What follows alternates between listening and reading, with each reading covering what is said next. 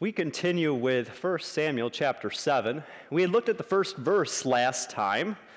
The first verse which says, "So the men of Kiriath-jearim came and took up the ark of the Lord. And they brought it to Abinadab's house on the hill and consecrated Eleazar his son to guard the ark of the Lord."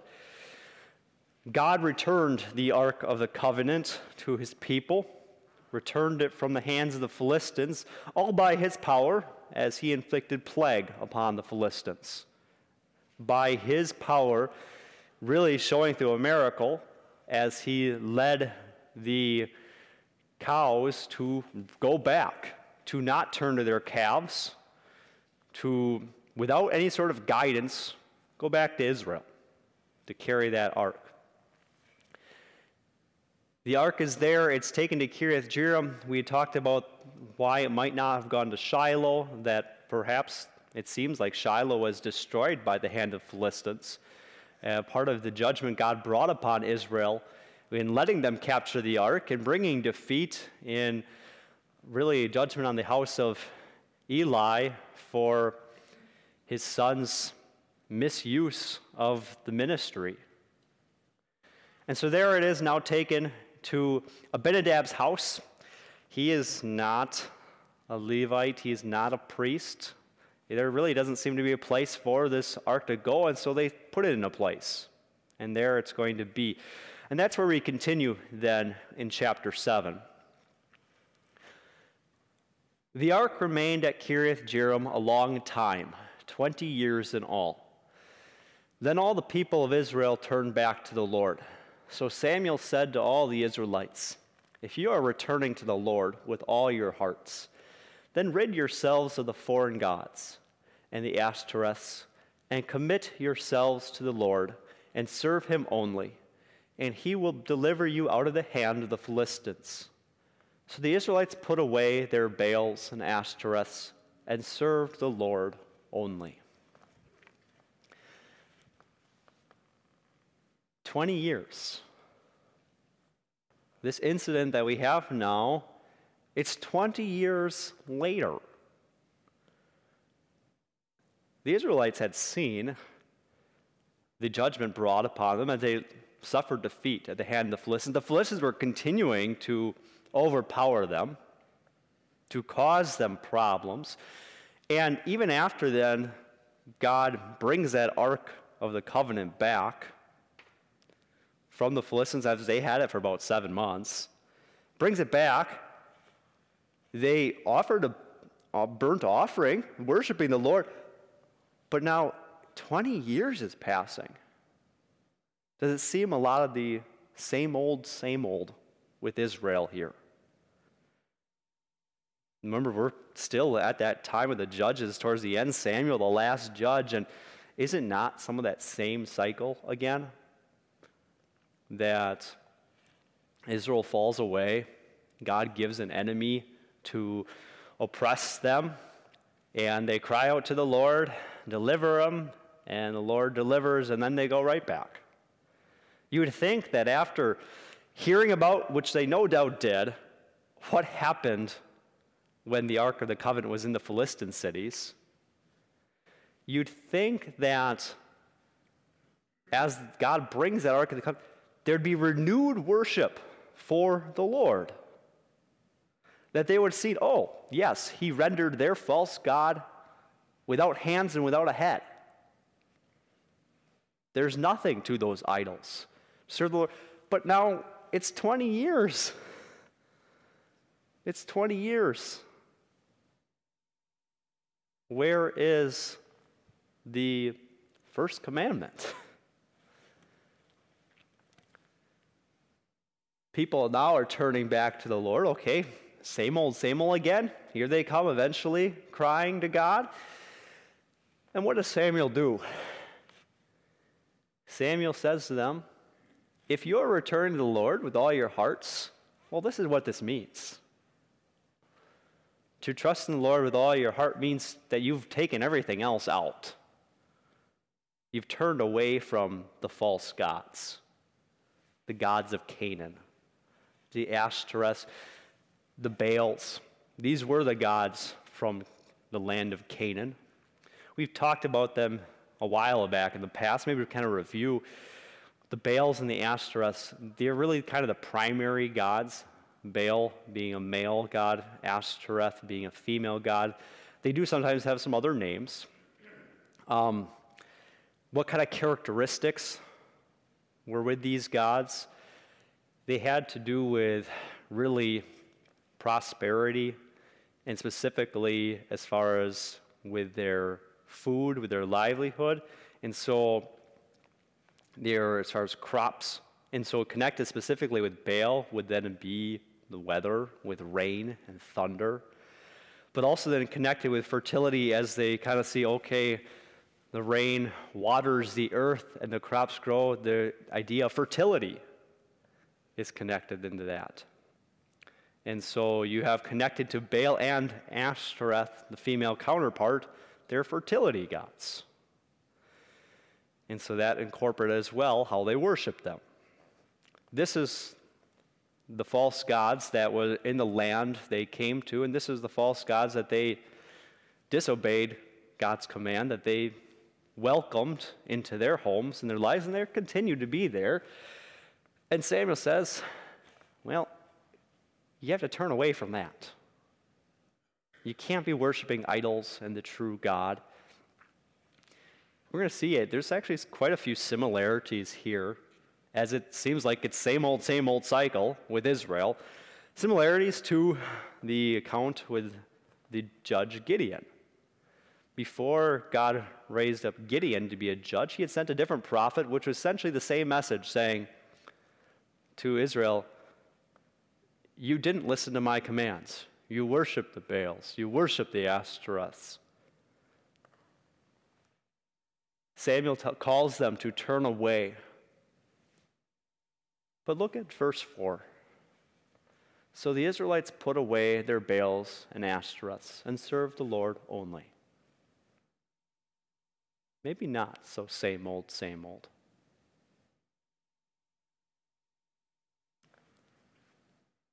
We see a response. And even if it is, it's the constant, here we go again. Here we go again, people of Israel, falling into the same sins like you did before, like you did last week, like you did last month. At the same time, let's also, focus on what God is still doing here with his patience to them, with the fact that, he is creating a response in their hearts.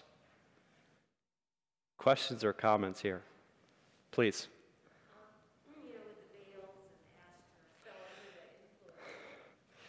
Thank you for adding that. We're going to kind of summarize and recap that Baals and Ashtoreths, it may seem like they're local gods, but when you look at across the world, other gods, and you mentioned the Celts with Bel, that there's a lot of similarities. Even similarities in the names. You've got that, Bel, Baal. Even thinking how Israel, what's the word for God? Well, we see in Scripture Elohim, El. There is a similarity. I mean, they're using just words for God. And you could see how, okay, maybe it isn't that strange that Israel would adapt these things, as it doesn't seem like there's much difference. As this is just what you call your God. This is what we call our God. Oh, but it's all God. Oh, and God can, focus on different aspects, take different forms, and it's really not that different. And maybe, we are way too hasty to point the finger at Israel and say, well, how could you? It's clearly an idol. Clearly an idol. But at the same time, do we, with how people worship God, do the same thing ever? Or think of that in our minds? Oh, well, we all worship the same God. Do we? Maybe we use similar names? But it's who God is, what he's revealed about himself. Please.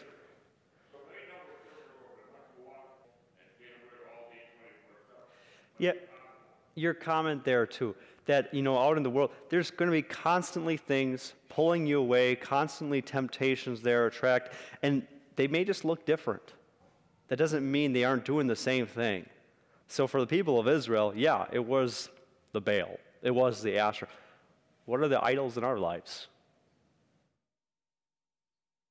They may not be things that we are physically bowing down to and praying to, but they may be things that our hearts are relying on and trusting in.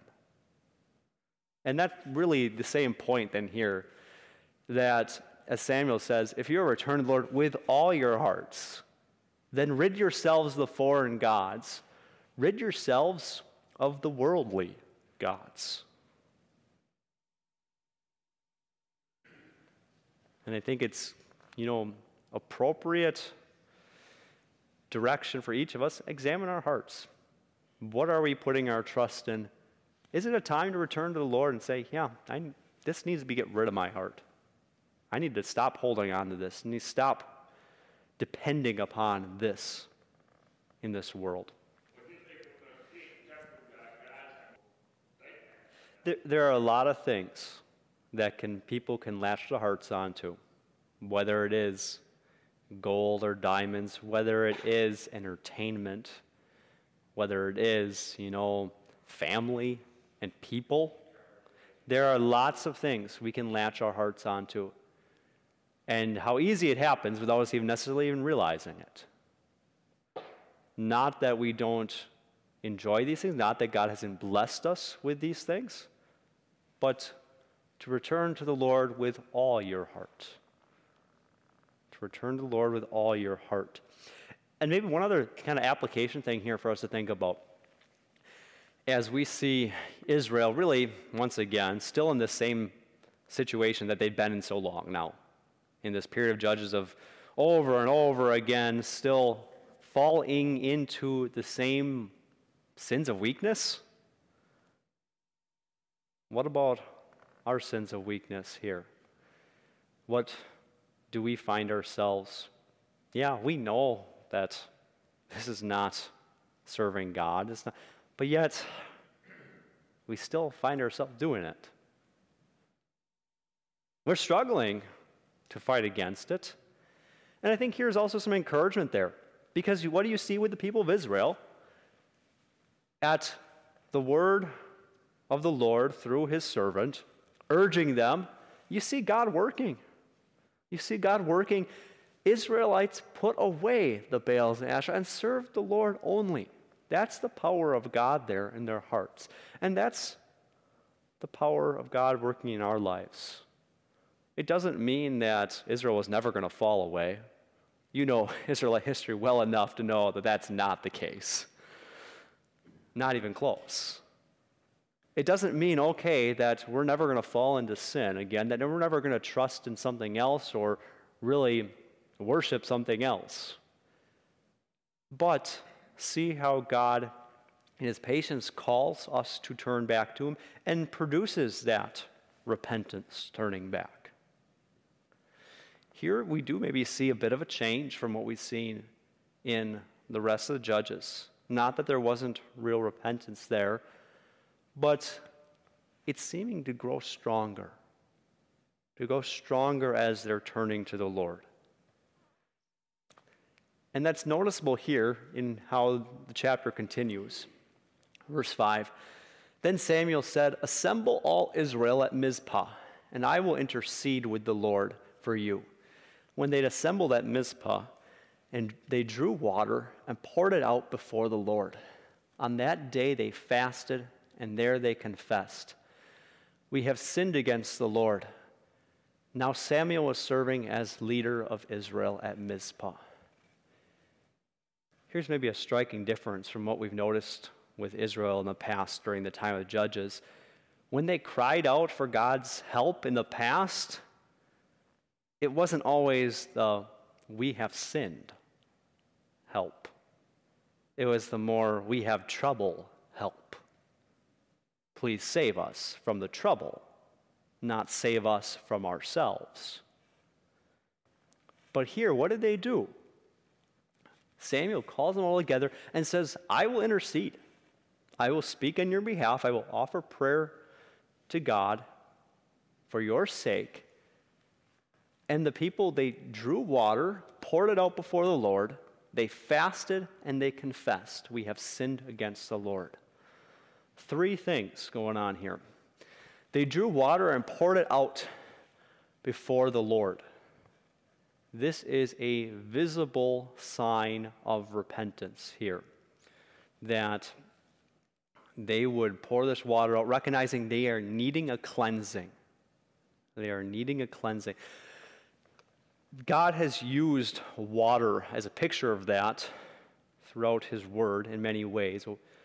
And we see it in the Old Testament. Something the Israelites would have been doing already is that if they became unclean, ceremonially unclean, they had to have a cleansing ritual. God's giving that picture of water. Water washes. Here now, specifically tied to sin, this was a ritual they did. When it's not the outward uncleanness now but they recognize we have sinned. Pour out this water. They are seeking to be cleansed. Now, when you think about it and see, okay, you already have this water being cleansing here, it kind of makes a little more sense when John the Baptist comes and he's baptizing them. It's not like John invented baptism. There already is this kind of cleansing happening. And what was John's baptism? Baptism of repentance for forgiveness. It's really not that much different than what's already going on here. Now, it was certainly a special call for repentance as he prepared the way for Christ right there. But they were aware of this kind of thing. They were familiar with it.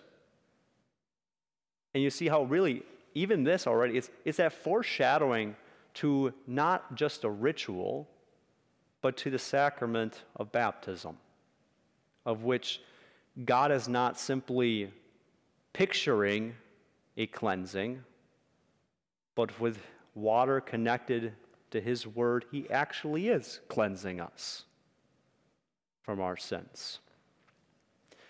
Any questions on this? Please. When did the act of baptism actually start? That is a good question. When did the act of baptism actually start? And maybe to try to help distinguish too, okay, they would have had a ceremonial cleansing. We can look that up in Numbers chapter 19, I believe. And that's where that, if they became unclean, they would do that. And it was a unique ritual that had to do with mixing water with ashes from a red heifer. Yeah, Numbers chapter 19, the water of cleansing. And so you already see there is this element of being washed, water pouring on, and it's to cleanse you, make you clean. Now, was it called baptism? Well, no, because the word baptism is not Hebrew, but it is a washing, and that's what baptism is, a washing. So you see a washing already there. And then connected to others too, there'd be other kind of ceremonial washings that would happen. And so here it's already connected this idea of being unclean with sin. And so throughout time, it's kind of this ritual that's always been there with them. It's pointed then even more specifically when you get to John that, okay, this is for forgiveness of sins. Already idea here, being clean. And so it's something that God really has been kind of developing throughout time with his people. It was now all of a sudden that there it is. Now, baptism, as far as what God has given us now, that came at Christ's command.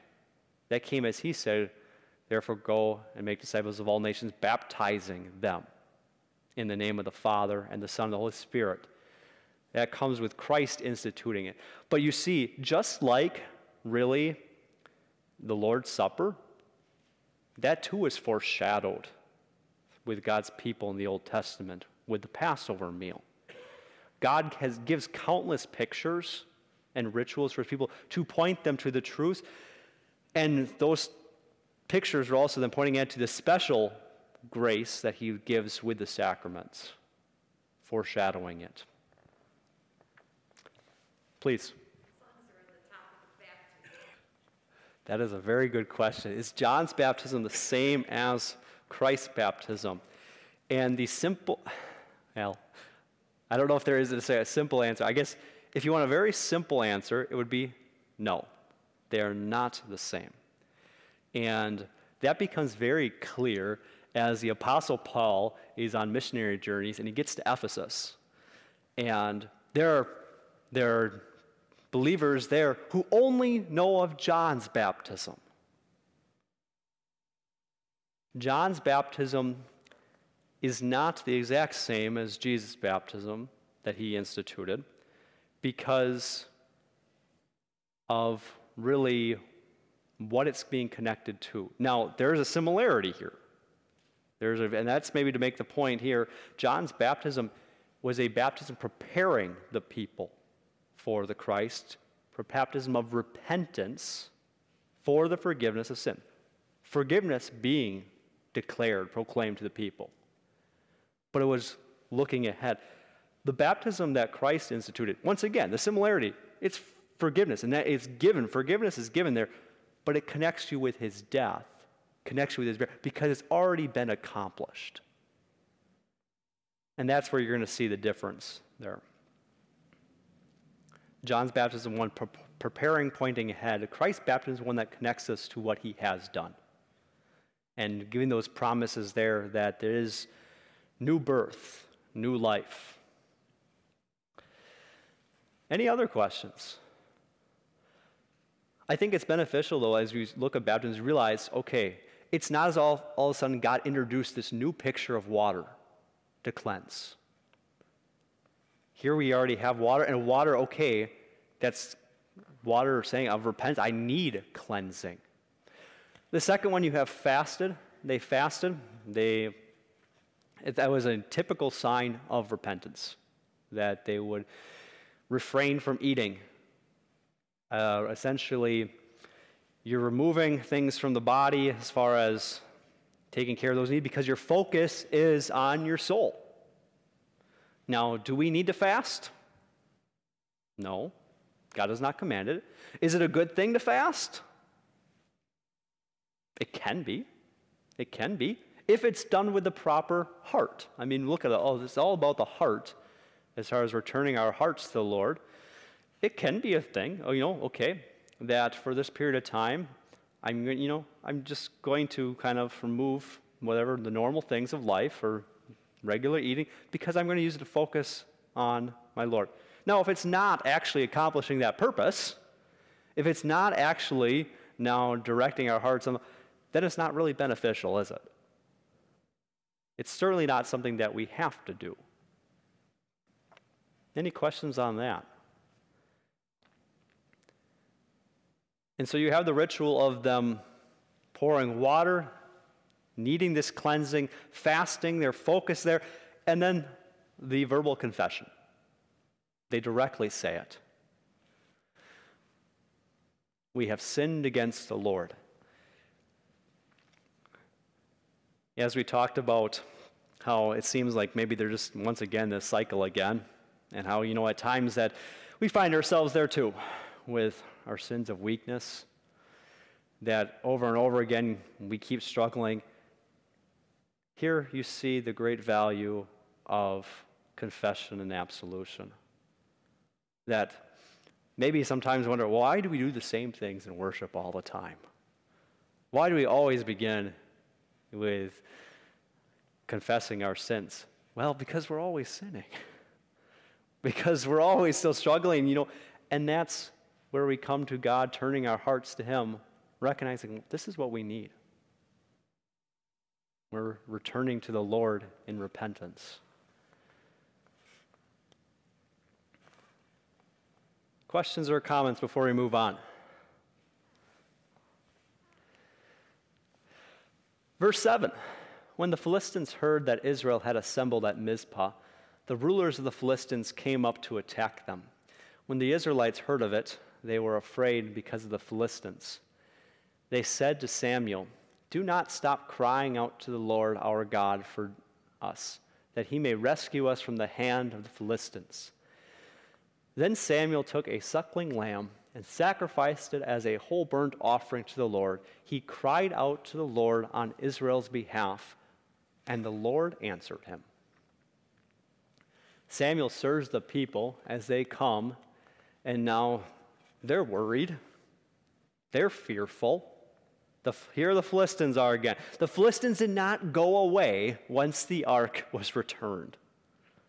They'd been around this whole 20 years, and here they are again. Same old, same old. And so they go to Samuel, though. A little different than 20 years ago when they said, oh, bring the ark. That'll do it. No, they go to Samuel. God is working in the hearts of his people, even when it doesn't always seem like it on the outside. Even when it looks like the same old. Here we see, and what they tell Samuel, they don't say to Samuel, you know, we need a miracle. They don't say to Samuel, we've got this plan of how we're going to have you delivered, how God's going to deliver us.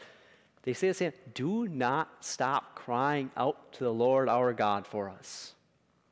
Keep doing it. Not just say a prayer for us, but keep on praying. Do not stop. We need the Lord's help. And Samuel goes and offers a lamb on behalf of the people as part of the crying out to the Lord with an offering. The burnt offering is a whole offering, a complete dedication. Samuel already called upon Israel, return to the Lord with all your heart. And now we're doing this. As we give this complete offering, as we're going to keep on crying out to the Lord. And the Lord answered him. The Lord answered him. Questions or comments here?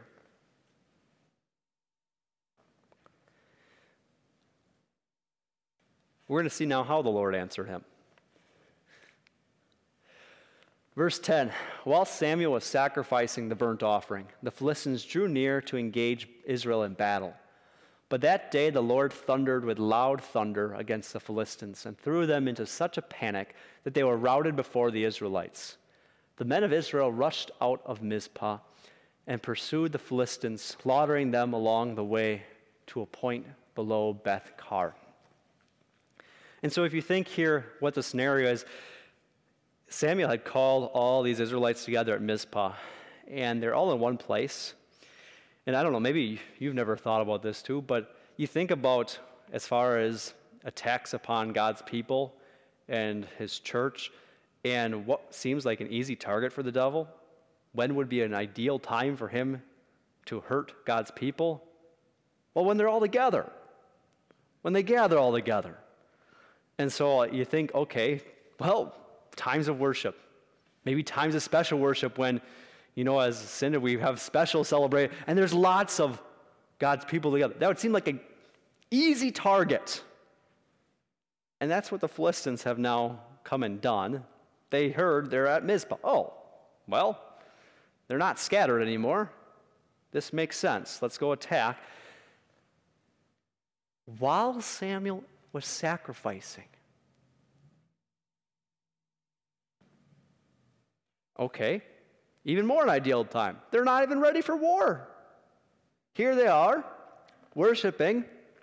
They're completely preoccupied. We're going to catch them off guard.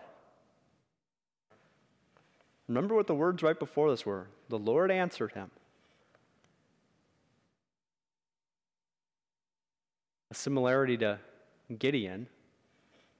The Lord thundered with loud thunder. There wasn't thunder with Gideon, it was confusion, but essentially the same result. There's a panic. God is the one who brings it. Because really, Israel wasn't going to deliver themselves in this situation. They were worshiping. God protects his people. Samuel here is sacrificing, in no way ready to fight, but threw them into a panic that they were routed before the Israelites. And then God uses the people. He sends them out as the Philistines are panicking. The men of Israel rushed them, slaughtering them all along the way. Clearly, this is a battle that has been won by God. God showing that he is the one answering as well. You probably don't think of Samuel as a military man. That's not usually what comes to mind with Samuel. You think of him as the boy in the tabernacle, hearing the Lord calling to him. You think of him as the prophet, the one who anoints David, the one who continues to try to call back Saul. But look at the victory. Look at the battle that was won here through Samuel. Through Samuel serving the people, serving the Lord.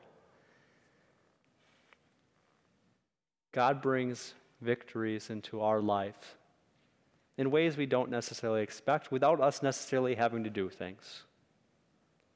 He does that simply out of his grace for his people, to the prayers of his people.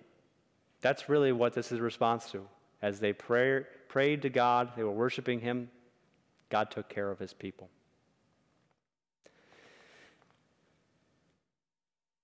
Any questions or comments here? Please. This is obviously the Mizpah in Ephraim, not the one in Gilead. Yes, you're correct. Mizpah and Ephraim. Mm-hmm. Yes. Yeah, remember, things are not really that far. You've got, Shiloh is really not around, but that would have been around in that same kind of area. This seems to be the most natural spot. Why Mizpah? It may be that this was kind of on the western side, closest to where the Philistines would have been as far as their contact. That's okay, they're crying out for deliverance from the Philistines. Okay, we'll gather here. We'll gather here. Any other questions or comments?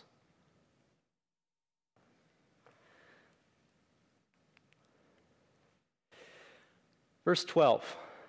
Then Samuel took a stone and set it up between Mizpah and Shen.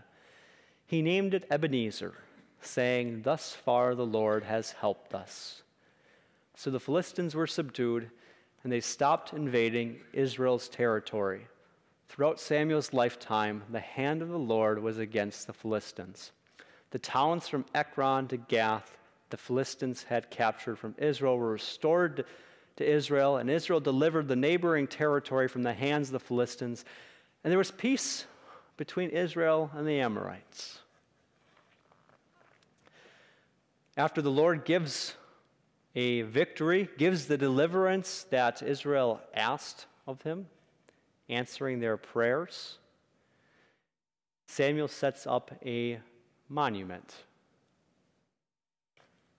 a stone that he named Ebenezer. Ebenezer means stone of help. And he says there why he named it that, because thus far the Lord has helped us.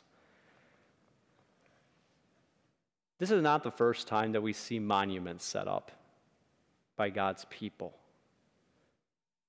What's the value in setting up such a monument?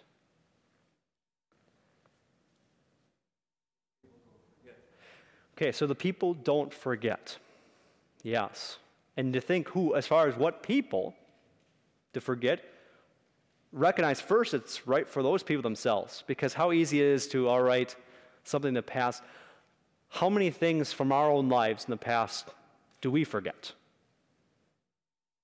Do we really, maybe it's not that we've lost it completely, but it's not something that comes to mind unless something triggers it. This is a trigger for the people. A trigger to remind, oh, yeah, that stone. That's the time the Lord rescued us.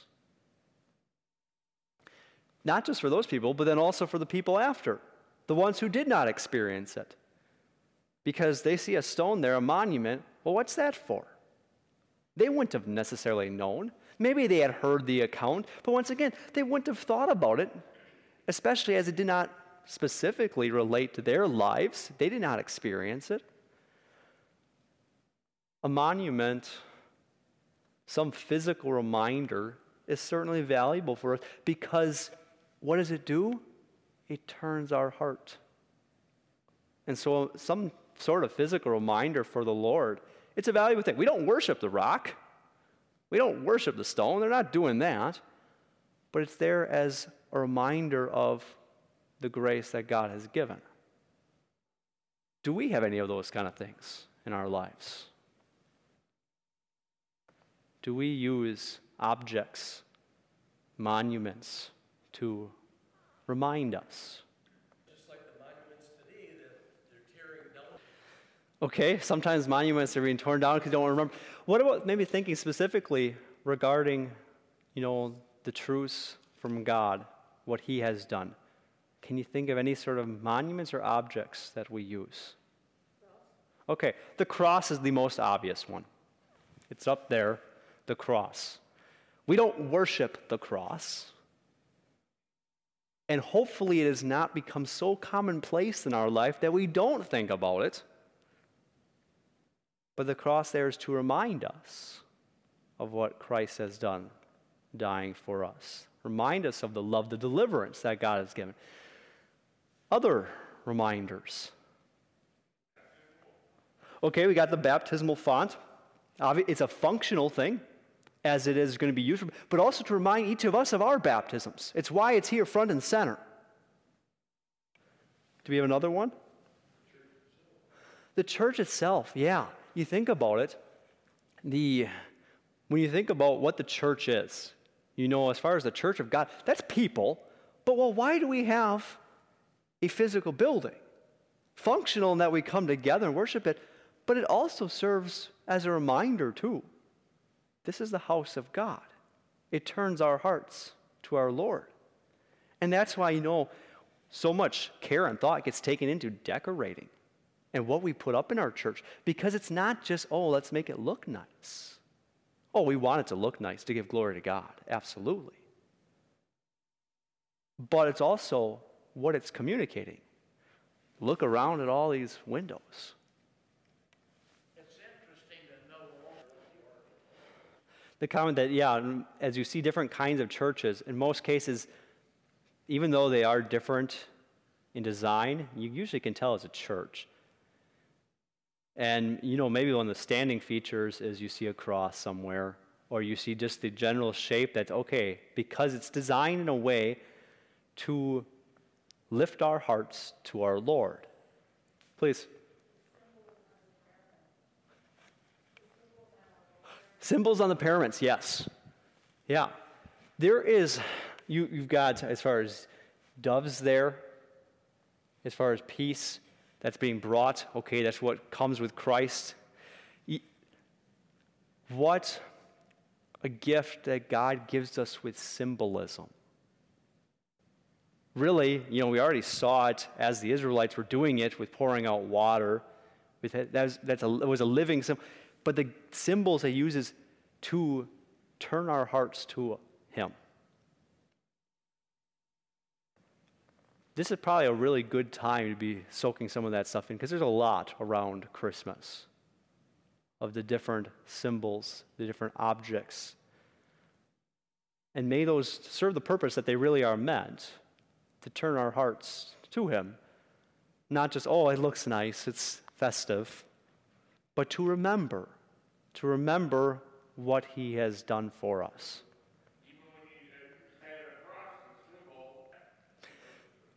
You're pointing out that, there are others, other than maybe just even objects and images we see, there's other ritual symbolism that we do in our worship.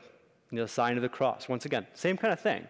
Whether it's a physical object cross or the motion with the hands, it's to point us to what God has done, to turn our hearts to it. One more thing we want to say about Ebenezer here.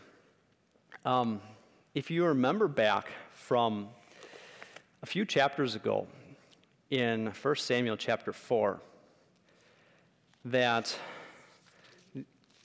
the Israelites had camped at a place called Ebenezer. And that's when the Philistines came and captured the ark. Now, it's probably not the same place when you start looking at far as different other locations in context. It's probably a different place, but yet at the same time, as God's really kind of pointing ahead. We read this chapter about the ark being captured, Ebenezer, a time when Israel was not turning to the Lord for their help. They was turning to the exact opposite, not using the symbolism, the ritual as the point of turning their hearts to the Lord, but actually relying on the symbols themselves.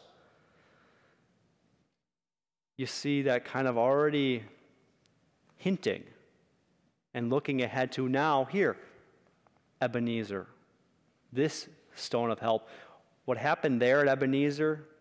No, that was not us turning to the Lord for help. Here, the Lord has helped us so far. The Lord has helped us so far.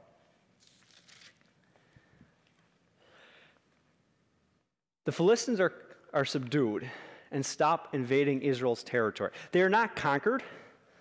They are not destroyed. That does not happen until the time of David and his reign. But they are subdued. They are no longer really overpowering Israel. Doesn't mean they aren't trying, because even there, it's the hand of the Lord was against the Philistines throughout Samuel's lifetime. They are still fighting. They are still bringing battle against Israel. But you see the Lord's hand with continued deliverance to them. And here again we see Samuel, more of a military man than we probably think of him usually, because it's with his leading, with his judging, that Israel regains territory. It gets towns back. And also there's peace between Israel and the Amorites. Well, they just popped out of nowhere. This is all about the Philistines. Here, I think, is another similarity you see with Gideon again. Not that the Gideon was also dealing with the Amorites, it was the Midianites.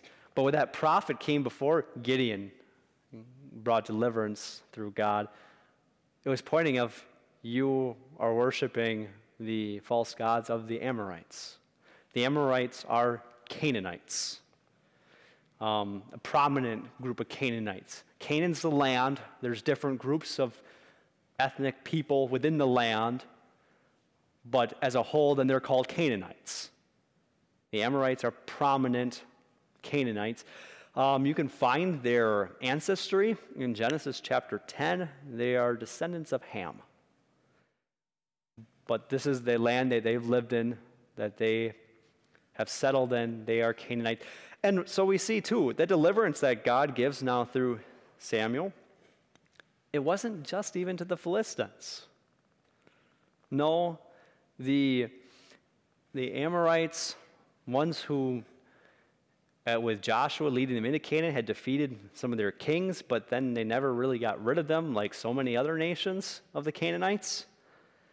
Here, God is continuing to provide for his people by giving peace between them.